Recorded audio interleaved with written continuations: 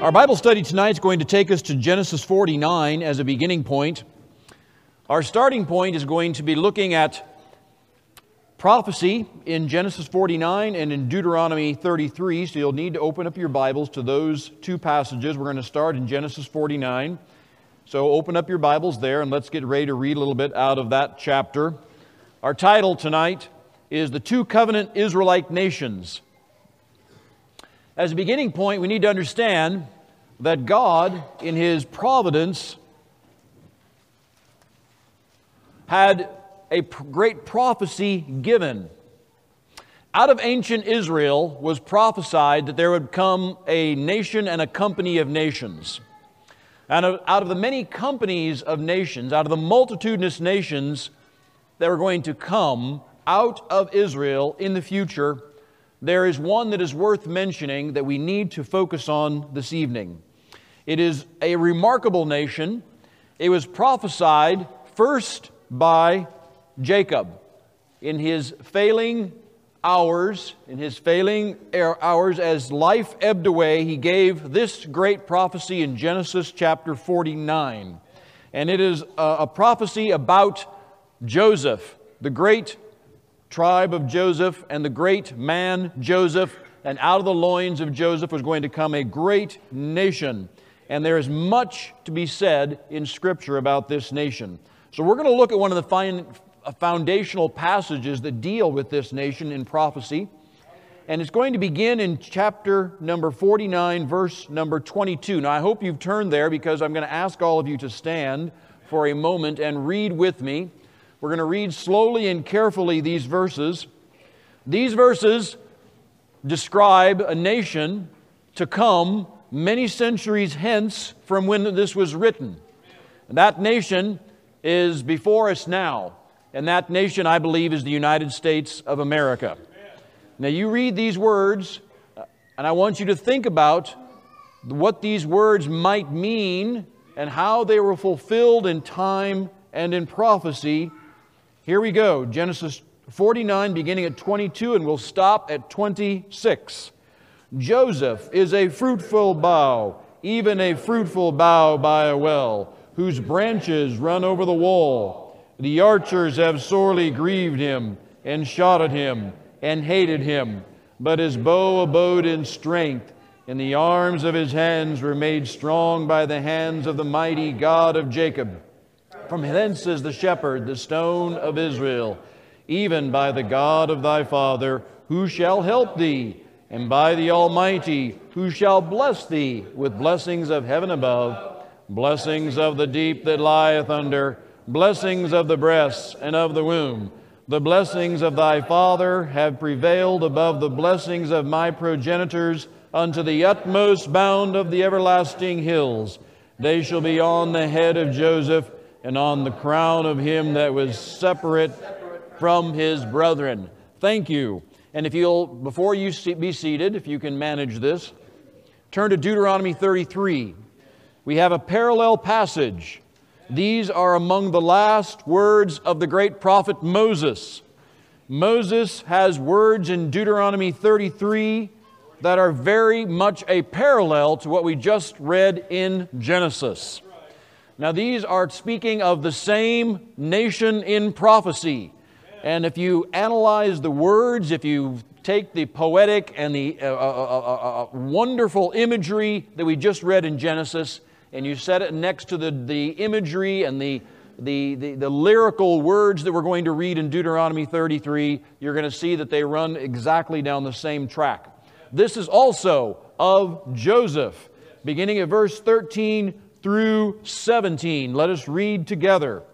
And of Joseph he said, Blessed of the Lord be his land, for the precious things of heaven, for the dew, for the deep that coucheth beneath, and for the precious fruits brought forth by the sun, and for the precious things put forth by the moon, and for the chief things of the ancient mountains, and for the precious things of the lasting hills, and for the precious things of the earth, and the fullness thereof, for the good will of him that dwelt in the bush. Let the blessing come upon the head of Joseph, and upon the top of the head of him that was separated from his brethren. His glory is like the firstling of the bullock, and His horns are like the horns of unicorns. With them He shall push the people together to the ends of the earth. They are the 10,000s of Ephraim, and they are the thousands of Manasseh. Thank you so much. You may be seated. We can now identify this nation. This nation is America. And America is special. Barack Obama famously told us that America was not special. It was his native land too, I guess. But to him it was not special. What a pity. What a... But America is special, and we're going to talk about the uniqueness of this land. It turns out that America is the second of only two nations in world history to originate through a covenant with Jehovah. Now that's a remarkable statement, but I think that Scripture and history can show this to be true. America is only the second of two nations in all of world history to originate through a covenant with Jehovah. Now that's a strong statement, and that sets it apart from many other nations, even wonderful Israelite nations like France and Norway and Germany and others that we might like to speak of. But if you'll listen to me this evening, I think I've got the evidence to show that what I've just told you is true. Now we're going to be looking at a parallel tonight. There is a great parallel in history that is worth considering, and I'm going to try to describe that for you tonight. Now when you look at history, and I love history, some of you like history. For those who find history dull, I'll try to capture your attention. If you look for patterns in history, they are hard to discern. They're present, I believe, but they're hard to discern because as the various patterns and parallels unfold, they have many permutations. And the permutations make every situation a little different. Nonetheless, tonight we're going to look at what I believe is a valid and true pattern of history between two nations. One, an ancient nation, and one, a modern nation. And these two nations are the only two nations, I believe it can be argued accurately, that both had an origin in a covenant with Jehovah, a specific covenant with Jehovah. These two nations are the ancient nation of Israel and the nation we call the United States of America. We'll just call it America. Are you ready? Now you're going to need that paper here in a few moments. Both ancient Israel and America had precise founding covenants at a particular time. They had very precise founding covenants at a particular moment in time for each of them. Now, ancient Israel entered into a covenant with God at Mount Sinai. Now, this is described for us, and we can read about it in Exodus chapter 19, and I'd like to call that to your attention now. So I'm going to open up to Exodus 19, and I'm going to begin reading. I'll pick it up, and I'm going to read the key verses that deal with the covenant that ancient Israel made with made with God under the leadership of Moses at Mount Sinai in approximately 1491 BC, depending on which chronologist you choose to go with. Reading from Exodus 19, beginning at I'll break in at verse number 5. Here are the key words of this covenant. Now therefore, if ye will obey my voice indeed, and keep my covenant, then ye shall be a peculiar treasure unto me above all people, for all the earth is mine. These are the words of God. Verse 6. And ye shall be unto me a kingdom of priests, and a holy nation. These are the words which thou shalt speak unto the children of Israel. Now let's see what the people say. Verse 7. Moses came and called for the elders of the people, and laid before their faces all these words which the Lord commanded him. Verse 8. And all the people answered together and said, All that the Lord hath spoken, we will do. And Moses returned the words of the people unto the Lord. So we see that here is the specific covenant at a precise moment in time, at a precise location in which the children of Israel became a nation. They were an ethnic group, they were a genetic collection, they were an extended family, and now they became a nation. Now we know what happened. We know that Moses led them through the years in the wilderness. We know that they entered the land of Canaan. We know that they conquered much of the land of Canaan. And we know that they had many unfolding adventures trying to establish themselves in that land and maintain a happy and prosperous existence. Now we'll come back to that here in a little bit to see how that went.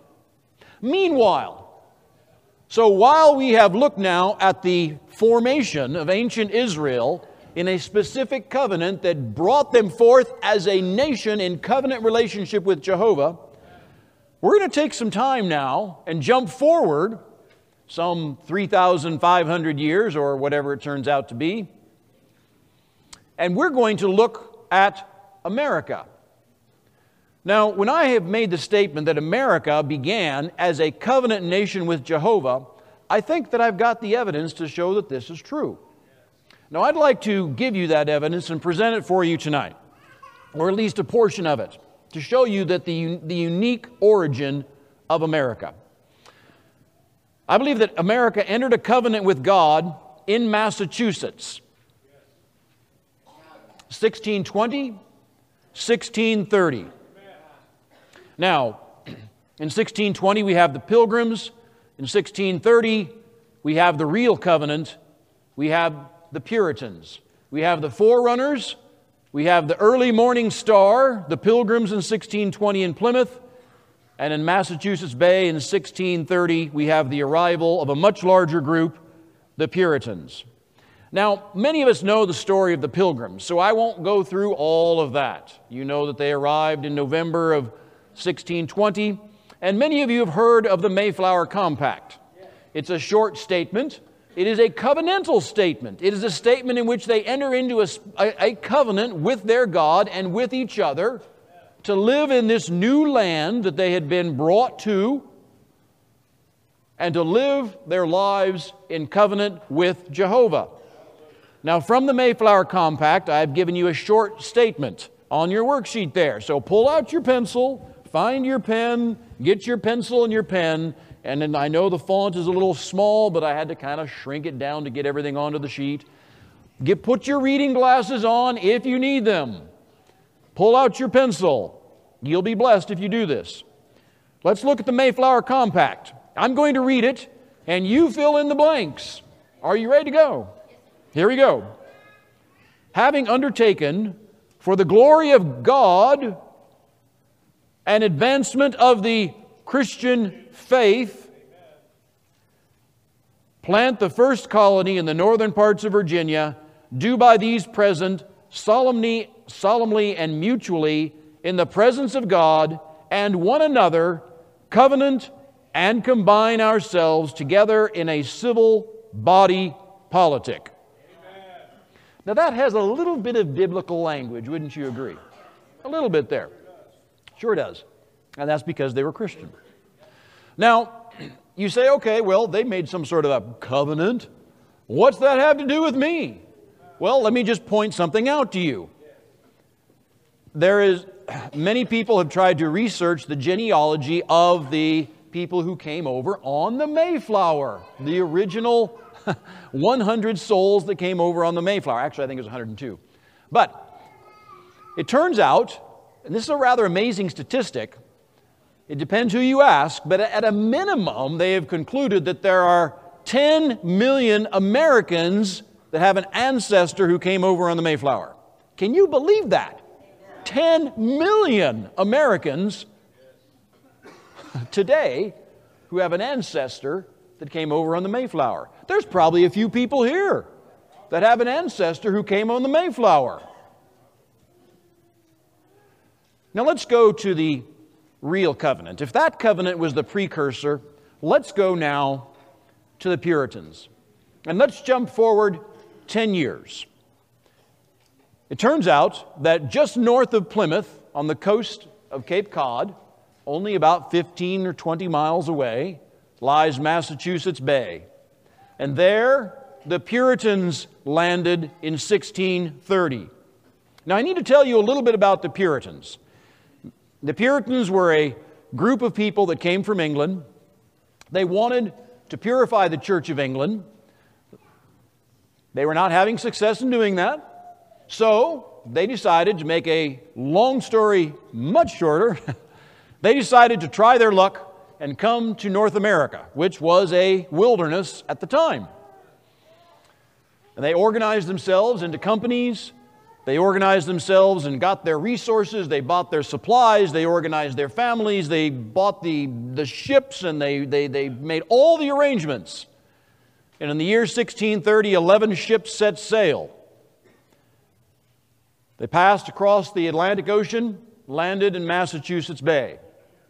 In the following 10 years, 30,000 Puritans between 1630 and 1640 landed in Massachusetts and rapidly spread out to Connecticut, a little bit into Rhode Island, and a little bit up into New Hampshire.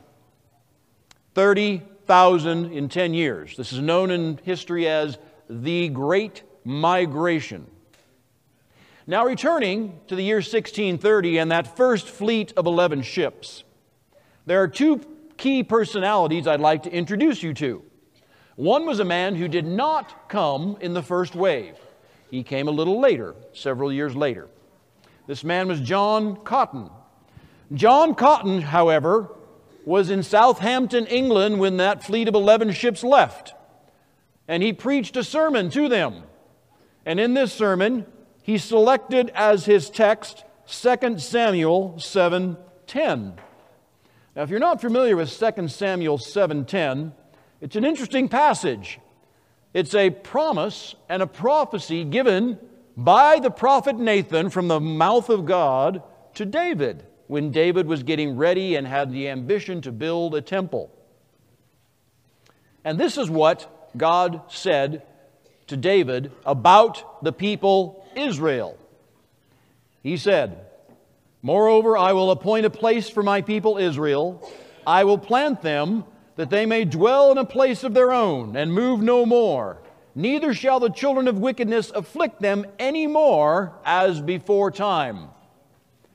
Now, the original context of that statement indicated that God was going to bless David and give Israel peace in the land where they lived. In time, things didn't go as well as one might have hoped.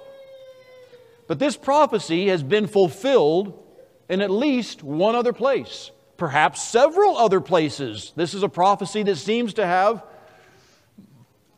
dare I say, multiple fulfillments. So it seems. John Cotton selected this passage, and the name of that sermon that he gave at Southampton in the year 1630 as the fleet of 11 ships pulled out of harbor was called God's Promise to His Plantation. It was a new nation and a new covenant, a new place and a new home that God was sending His people, and John Cotton was there to see them off. Now, on those ships was a remarkable man. His name was John Winthrop. He became the governor of this colony for many years upon landing in Massachusetts. As the fleet made their way across the Atlantic, one of the most famous and noteworthy sermons was given in all of English history. It simply is called, usually, it is simply called A City Set on a Hill.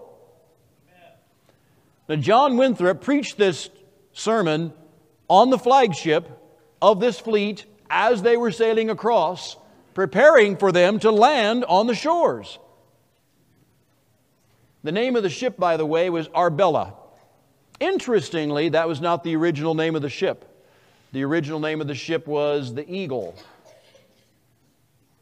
It was renamed Arbella for a lady named Lady Arbella Johnson, whose husband's name was, interestingly, Isaac.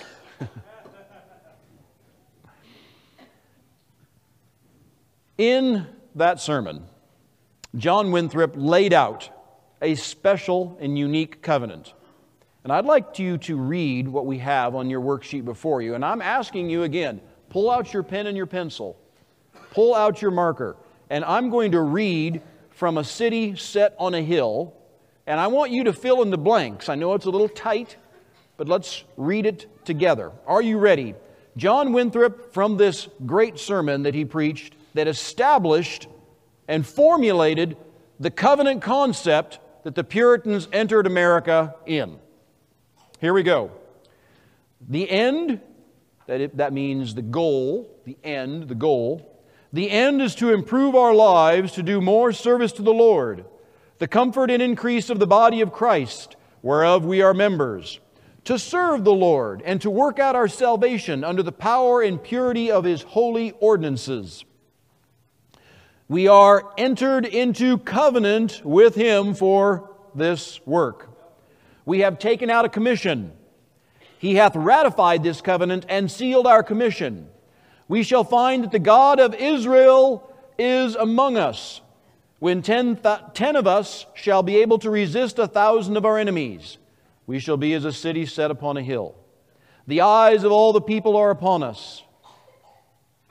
If we shall neglect the observation of these articles, and dissembling with our God, shall fall and embrace this present world, and prosecute our carnal intentions, the Lord shall surely break out in wrath against us, and make us know the price of the breach of such a covenant. If we shall deal falsely with our God in this work we have undertaken, we shall be made a story and a byword throughout the world, till we be consumed out of the good land whither we are going. Now, ladies and gentlemen, that language is the language of the Bible. If you don't recognize it, you don't know your Bible. Now, this covenant that the Puritans entered into willingly and openly had great fulfillment. And for several generations, we know that the Puritans did rather well for themselves. Subsequent generations, not so much. Now, you might be thinking, well, you know, those old Puritans, that doesn't have much to do with me. Well, let me explain something to you. In case you're not so sure that it has nothing to do with you, it may. Because it turns out that the 30,000 Puritans who entered into this covenant willingly and knowingly, part of the Great Migration, from those 30,000 Puritans are an estimated, at least, believe it or not, this is a conservative figure. There are 100 million Americans today who have a direct ancestor who came from the Puritan Great Migration. 100 million. I myself have one that I know of. You say, I thought you were from Sweden. Well, that's on my father's side. Turns out my mother's mother was a miller who came from an Evans, who came from, I forgot who he was. Now I'd have to look it back up. But he came in the year 1638 as part of that Puritan migration and lit upon what became Connecticut, just down the road from Massachusetts, at least according to the map. Now, this covenant that the United States, I guess we could really say, this covenant that America entered into is profound. There is no other nation that has an origin exactly like this one, or even really close like this one. Now, as we think about that, and we want to continue this parallel in our discussion this evening, contrasting and comparing ancient Israel that entered into a covenant with God and America that originated in covenant with God, let's go a little further into this comparison. We can say this, and we'll continue on our outline down there. It turns out that both of these nations, ancient Israel and America, both entered their respective lands. Both had a period of loose confederation in which the governmental structures were rather loose and they were able to do what they wish. And then they entered into an area of unified government, and a time of unified government. In the case of ancient Israel, we had the 12 tribes who entered the land, 13 if you will, considering counting the Levites, or however you'd like to count them up, dividing the tribe of Ephraim and Manasseh from Joseph. But we have the tribes that entered the land of Canaan. We know that for several hundred years they had this rather loose confederation under the judges, which they had a bit of a wild time. If you read the book of Judges, there's a lot of wild things that happen, believe me, especially toward the end. So they had this rather loose confederation of 12 tribes, more or less self-governing under God. In the case of America, we ended up with 13 colonies. The 13 colonies, most people think, well, they were directly under the thumb of the King of England. Well, in theory, that's true. In practice, in reality, if you look at this is quite true what I'm going to tell you. They were more or less self-governing. And that's why at the end of what is known as the French and Indian War, when the King of England decided to try to obtain a few taxes out of them, they got so upset. It's because they had been basically self-governing for the most part, largely ignored by England.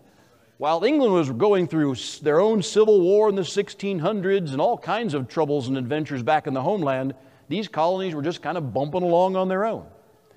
So both ancient Israel and America had a period of 150, maybe 200 years in the case of Israel. They had a period where they were largely sort of loosely confederated, self-governing institutions, tribes, and colonies.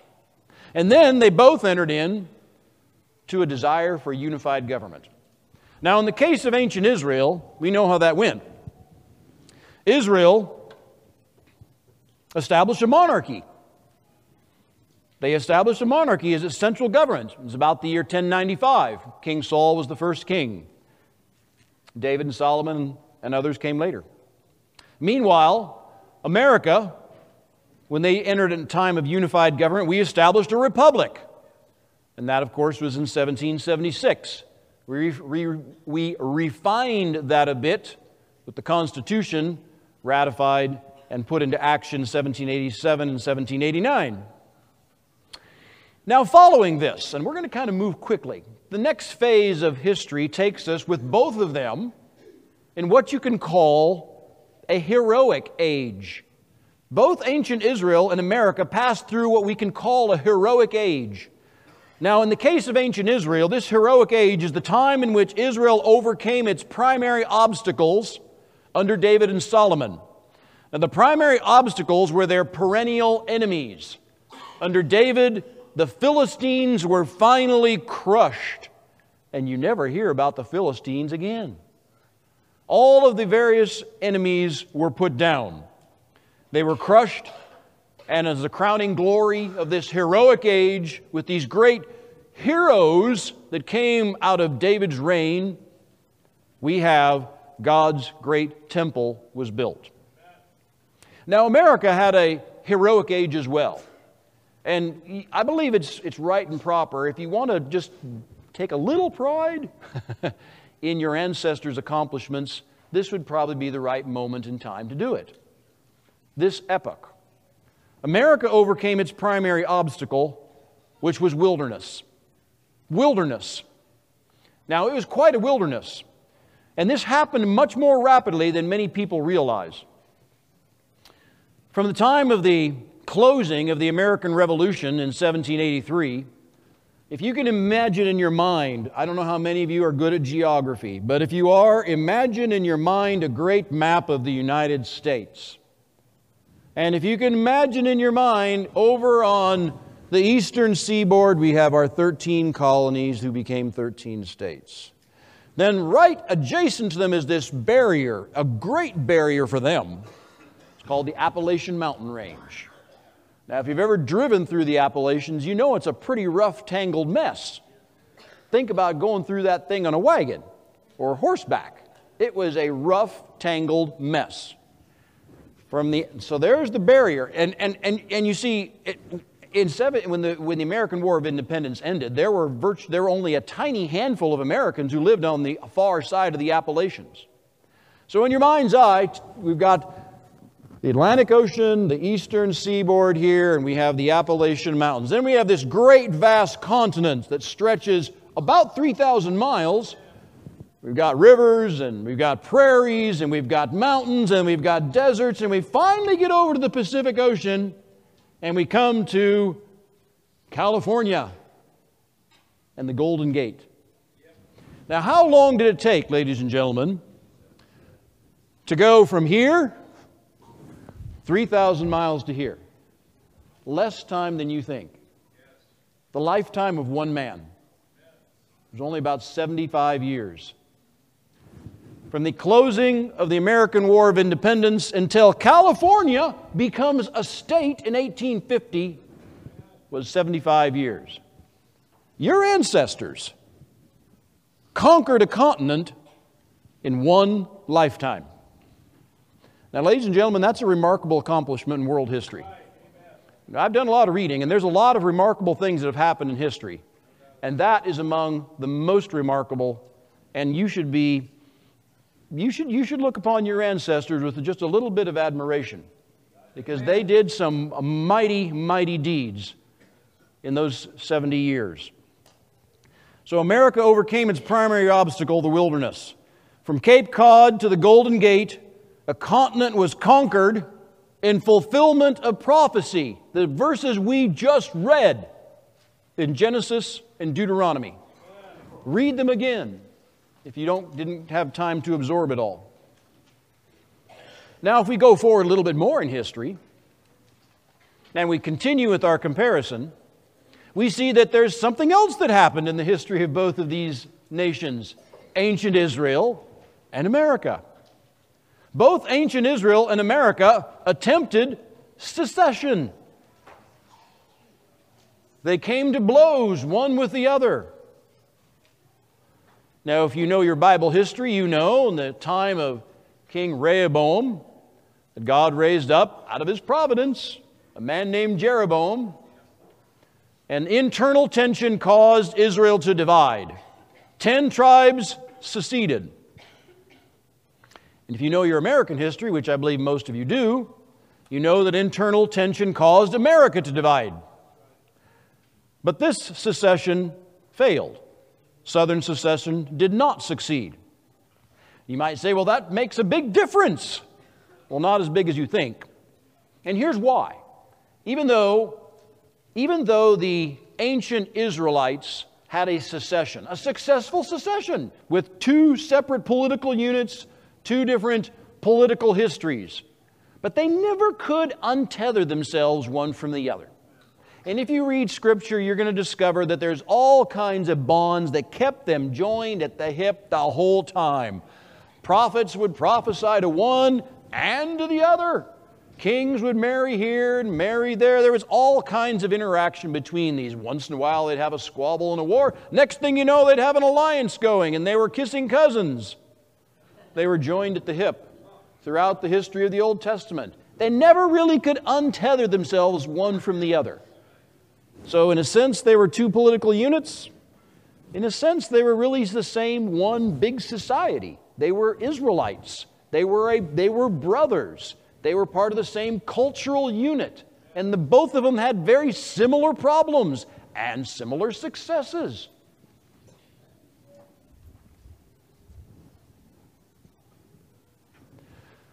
Well, once the secession period closes, both ancient Israel and America then entered a sustained age of prosperity and decadence.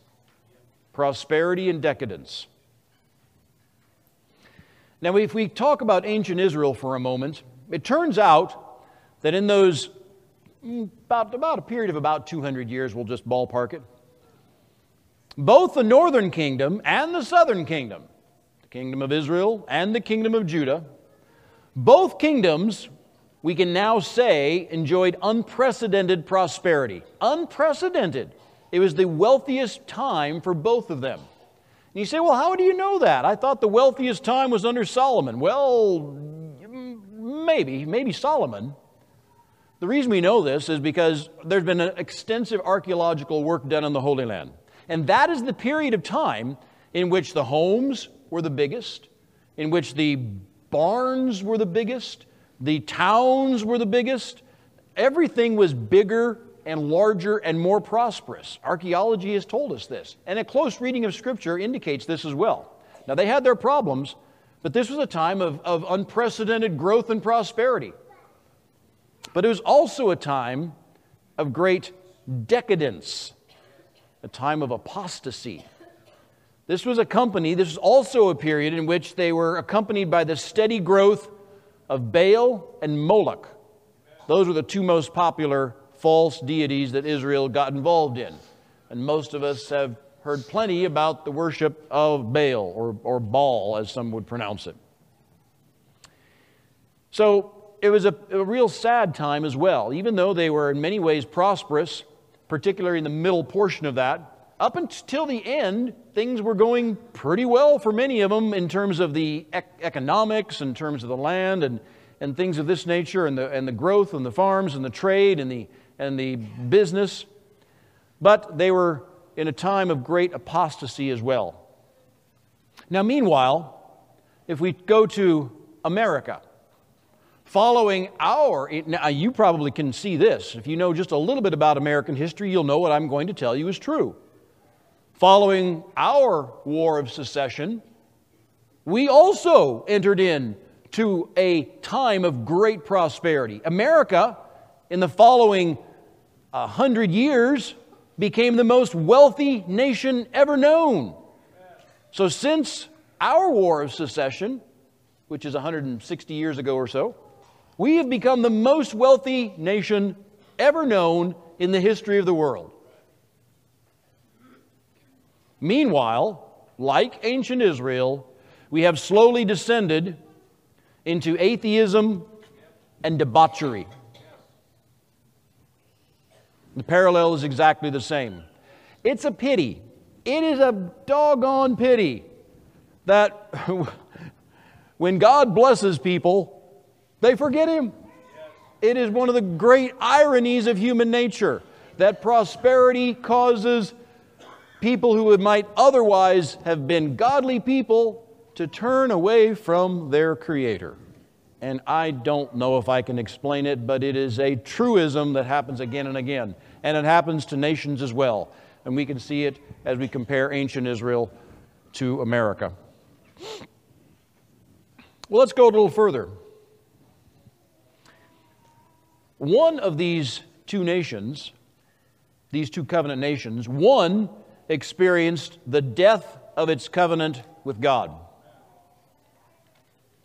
The other, well, we have yet to find out. Let's talk about that for a moment. God eventually decreed covenantal divorce for ancient Israel. But it was Israel that broke the covenant, not God. God might have said, okay, here's the divorce. But Israel is the one that broke the covenant. Israel is the one that caused the problem. Israel is the one that ruined this relationship. Israel is the one that did not fulfill its obligations in the relationship over and over and over again. And finally, God said, I give up. I give up if that's what you want. You don't want me. Fine, I'll cut you loose. Now, the death of the covenant in ancient Israel was a case of neglect. It was a case of neglect. Now, I've tried to think hard to try to find the right analogy, to try to find just the right analogy to explain how this neglect unfolded. Because it's a little bit hard to discern in Scripture and in time exactly when that covenant was finally dead. I finally came up with this, and I don't know if it's a good idea, but imagine I've got a plant here. It's like a plant.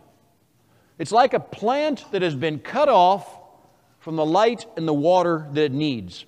It's just not getting enough. Maybe it's too dry, maybe it's too shady, maybe you're not keeping it in a window like you need to, but whatever. It's not getting the light and it's not getting the water that it needs. And you're scratching your head and you say, well, that plant looks a little bit sick. Well, maybe it'll revive. How many of you have had a plant like that? Yeah, it's a little sour, it's a little sick, it's starting to look a little pale. Maybe it'll revive. And so you give it a little extra water, a little attention. You're not really sure what's happening, but somehow it's not getting what it needs. And then, as you kind of check in once in a while, maybe it's a shrub in front of your house and you give it a little bit of attention and you're kind of hoping it'll recover. Finally, one day you walk outside and you look at that plant that you were hoping would recover and you've given a little attention to it, but you look out and you say, well, you know, I think it's dead. When did that happen? Was that this morning? Was it last week? Was it last month? You're not sure. I don't know if you can tell. I can't. Maybe there's people with a green thumb who can identify the moment of death, but typically not. All you know is that the plant was ailing, and then one day you have decided it's dead. But when did it die? It's difficult to say, but it's clearly dead. In much the same way, I believe the death of the covenant of ancient Israel was a case of neglect. Just like a plant that's starved for water and light. It's impossible to pinpoint the moment of death, but one day, undeniably, the plant is dead. And now, in the case of ancient Israel, by the days and the time of Jeremiah, Israel's covenant with God was over. And Jeremiah was the prophet assigned by God to preside over the final death of ancient Israel. Now that's ancient Israel. And we're going to come back to Jeremiah here in a moment. The question could be asked, or maybe a series of questions could be asked now about America. Is America's covenant with God dead? Has the old America perished? If so, when did it die? Or is there a faithful remnant struggling to keep it alive? I can't answer those questions. I don't know if anybody can. Probably many of us may have an opinion. But it's a little hard to tell. Maybe it's very hard to tell, perhaps. If America was a shrub, it's yellow. The leaves are getting brittle. It doesn't look very good. Maybe there's a few green shoots down underneath if you look a little bit. It's a little hard to say. Now, in terms of final judgment, let's consider ancient Israel. Because as we look at the parallel and we look at these stages, we've had 5 clear stages that we can draw a parallel. Both ancient Israel and America had precise founding covenants at a particular time. Both had a period of loose confederation, and they entered at a specific point in time a clear, unified government. Both of them passed through a great heroic age, of which both can be very proud of their ancestors and their accomplishments. Both attempted secession, internal dissension, couldn't get along with each other. Both entered a sustained period of prosperity and then decadence. One experienced the death of its covenant. That one, ancient Israel, also experienced final judgment. Final judgment finally came. America has not experienced final judgment. Now let's talk briefly about the final judgment that ancient Israel suffered. Because history is sometimes complicated, usually we try to simplify it some. And usually as historians, they'll try to simplify it by saying, well, this circumstance happened in 1 year. Maybe you've heard of, like, say, the fall of the Roman Empire. Maybe as a child you were a youth, or maybe if you're in my class you were persuaded and compelled to memorize a date. The Roman Empire fell in 476. Well, that's really an oversimplification of reality. And I try to explain that to my students. But it's harder to understand all these complicated things. Well, it turns out in the case of ancient Israel, their final judgment came in stages. Ancient Israel suffered a series of political dismantlings that spanned more than a century. Now, if you would like to learn a little Bible history, usually they'll say, well, the northern kingdom died and came to an end in 721 BC. Maybe you've heard that date. And the southern kingdom came to an end in 586 BC.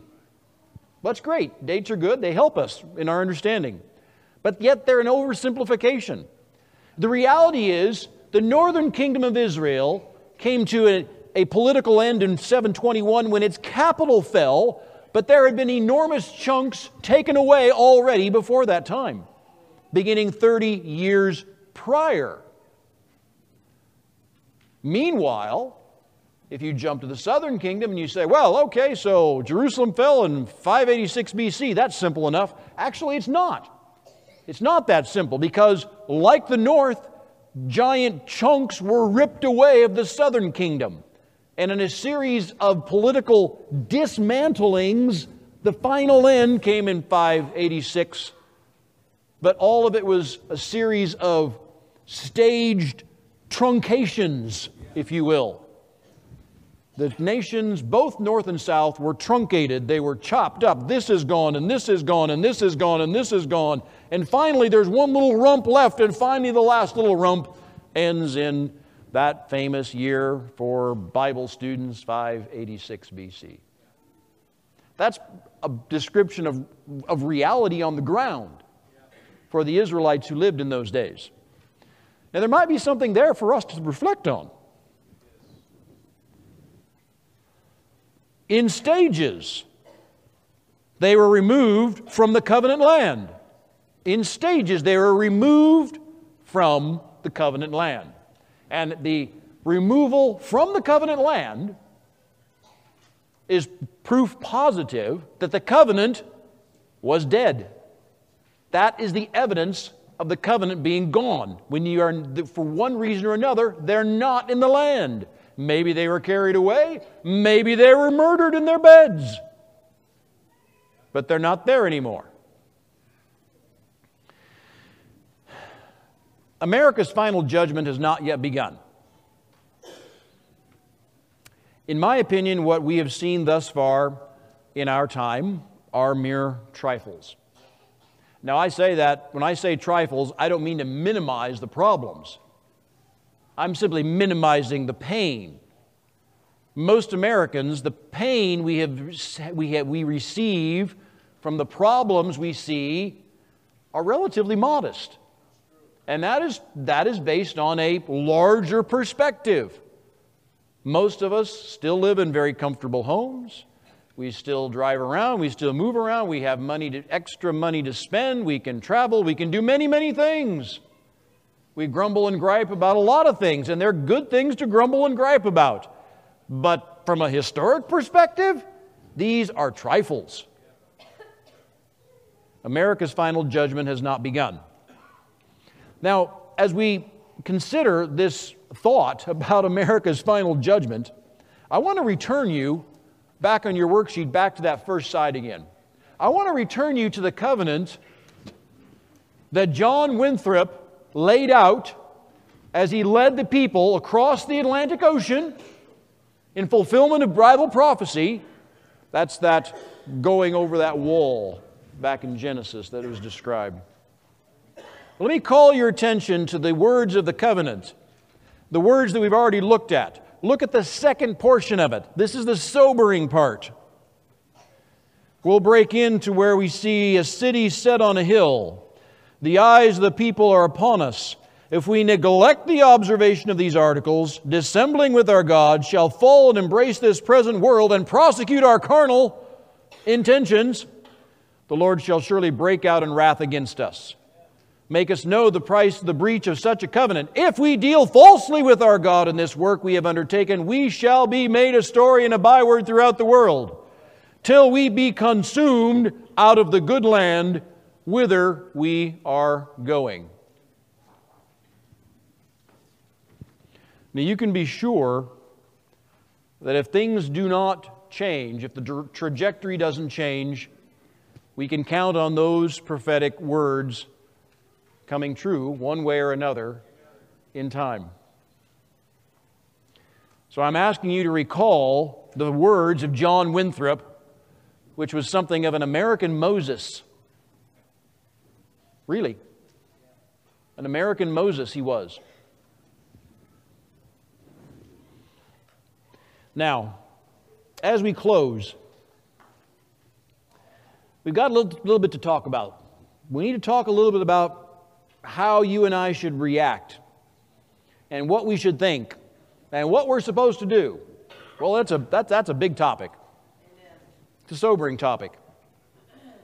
But I've phrased it in this way. Where should the faithful remnant place our hope? Where should we look for hope? Now, of course, we have to have hope. You can't live without hope. And I want to give hope to young people. I want to have hope for myself. I might be silver-haired now, but I'm not dead yet. I want hope. I want them to have hope. Well, the first thing we've got to remember is this. Hope is going to be contingent upon repentance. Hope is contingent upon repentance. No repentance, no real hope. Hope is dependent, contingent upon repentance. We must be prepared to take some licks. We must be prepared to take some punishment, take some stripes. We're going to have to receive a few beatings. That's right, the remnant as well. You and I are going to have to be prepared to take our licks and take some beatings along with everybody else. And if you think, well, I don't deserve it, well, in some respects you do, and I do, we all do, and that is just the way it works, ladies and gentlemen. And you need to be humble about it and say, okay, I'm ready to take what comes. Now, let me take you back to Jeremiah. If you really want to get a sense of a parallel between ancient Israel and America and between those times and our times, reading Jeremiah is a great place.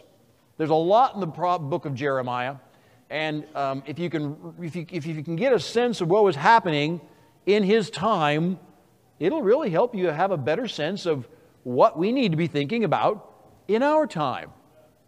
Now, let me give you an illustration of this and the sense of how we're going to have to be prepared to take some licks.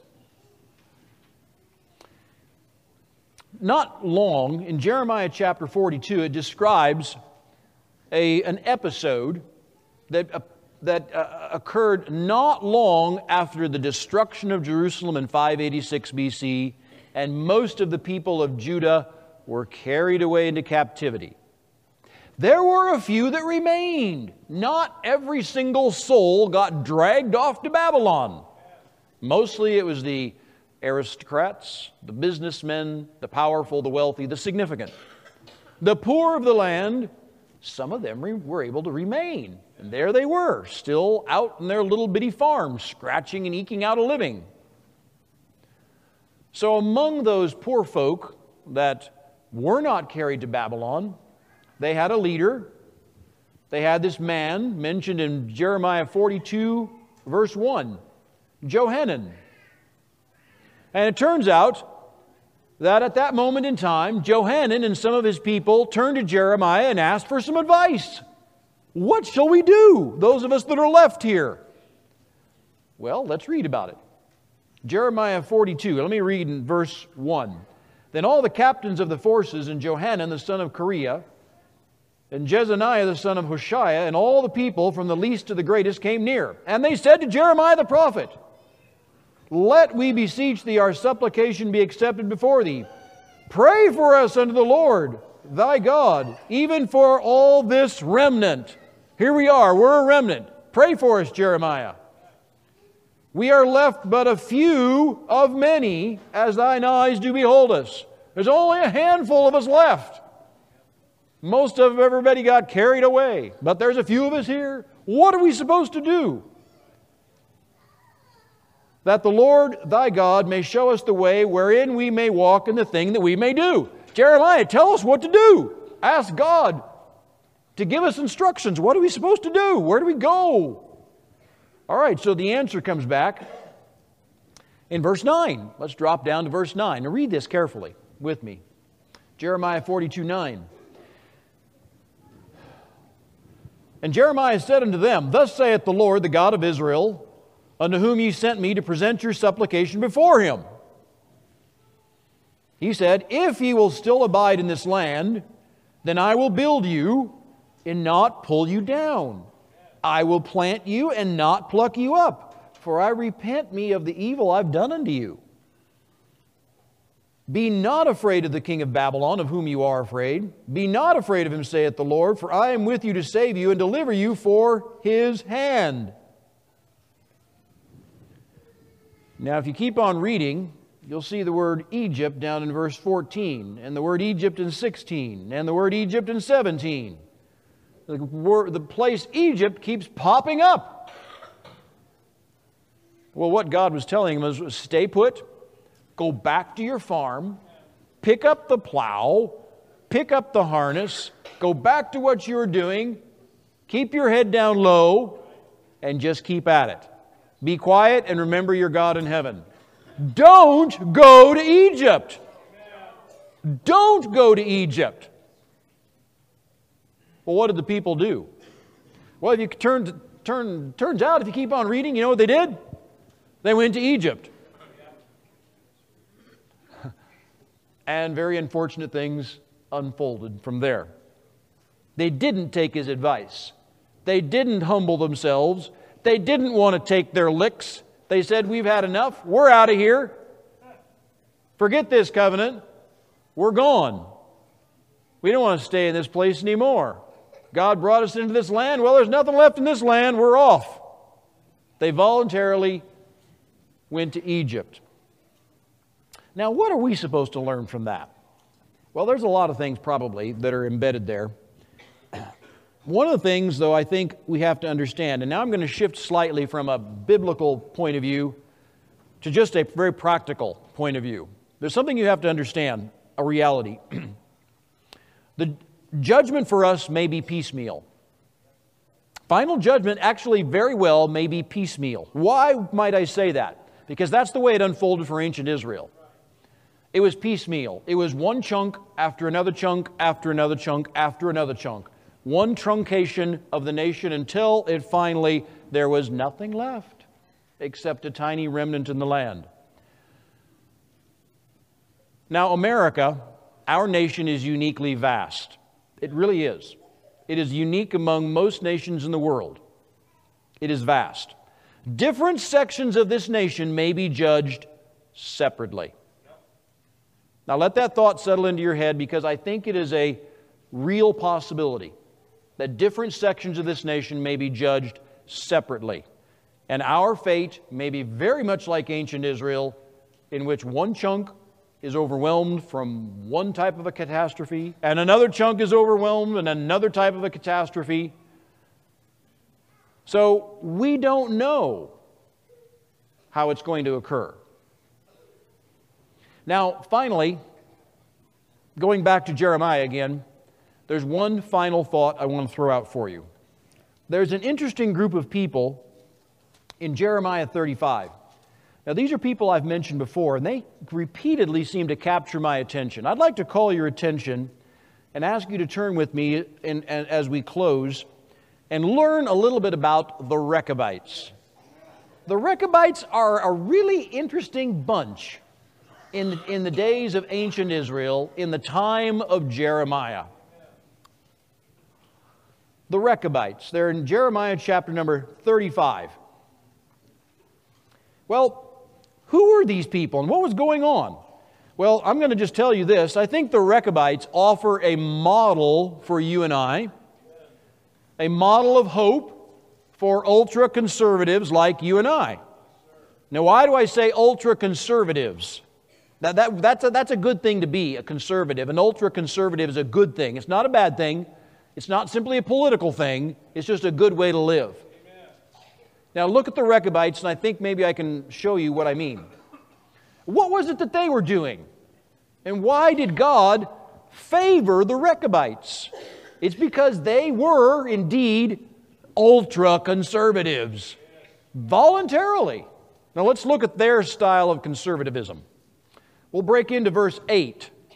It says, "Thus have we obeyed the voice of Jonadab the son of Rechab, our father, in all that he hath charged us." Now here's what that fellow told him to do. Are you ready? Look at what he told him to do. He says, "Drink no wine all our days, we, our wives, our sons, or our daughters, nor build houses for us to dwell in, neither have we vineyards, nor field, nor seed, but we dwell in tents, and have obeyed and done according to all that Jonadab our father commanded us." Now that's an interesting lifestyle they pursued. They didn't plant anything. They didn't harvest anything. They didn't have any vineyards. They lived in tents. They didn't build any houses. And they didn't drink any wine.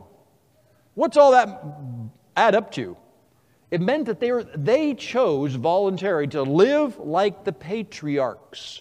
They said, we want to live like Abraham and Isaac and Jacob. We want to live the way they did. We want to pursue the old ways. The old ways. Now, if you're thinking, well, Mr. Benson, you saying we should all go live in a tent then? We should go camping all the time? And we can't plant a garden? I'm not saying that. That's not what I'm saying. Then what are you saying? Well, let's continue a little further, just in the Rechabites here. Let's drop down to verse 18. And here's the reward the Rechabites had. Now remember, they are living at the same time as Jeremiah, at the same time as Johanan and all those people who asked Jeremiah for advice. They rejected and ran down to Egypt anyway. Jeremiah said to the house of the Rechabites, verse 18, "Thus saith the Lord of hosts, the God of Israel, because you've obeyed the commandment of Jonadab your father, kept his precepts, and done according to all that he commanded you, therefore, thus saith the Lord of hosts, the God of Israel, Jonadab the son of Rechab shall not want a man to stand before me forever." That's a great promise. That's a wonderful promise. That means they're going to be preserved. I suppose there's Rechabites wandering around right now. Maybe you're a Rechabite. I don't know. So what's the point, though? It turns out the particulars of their lifestyle is not the point. The particulars of their lifestyle isn't the point. That's why I'm saying it's not that you and I should say, well, okay, I'm going to live in a tent. I'm not going to plant a garden. I'm not going to have any field. I'm certainly not going to live in a house. That's really bad. I'm going to live like Abraham. That's not the point. What is the point? The point is they were there. They wanted to pursue and hold on to a piece of the old ways. The old ways. Now, it was their desire to walk in the old paths.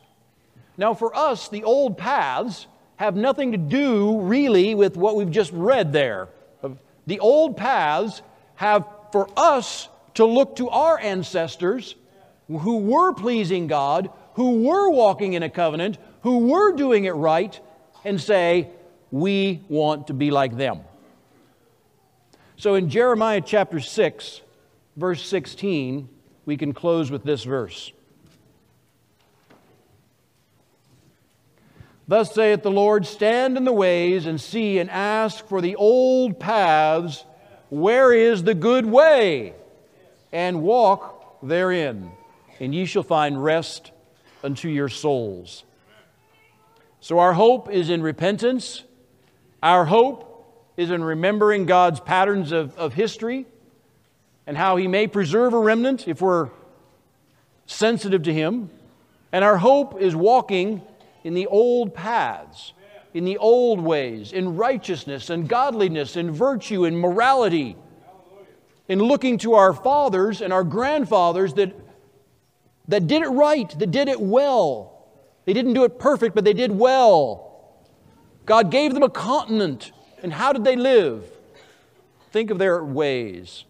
Think of the old paths.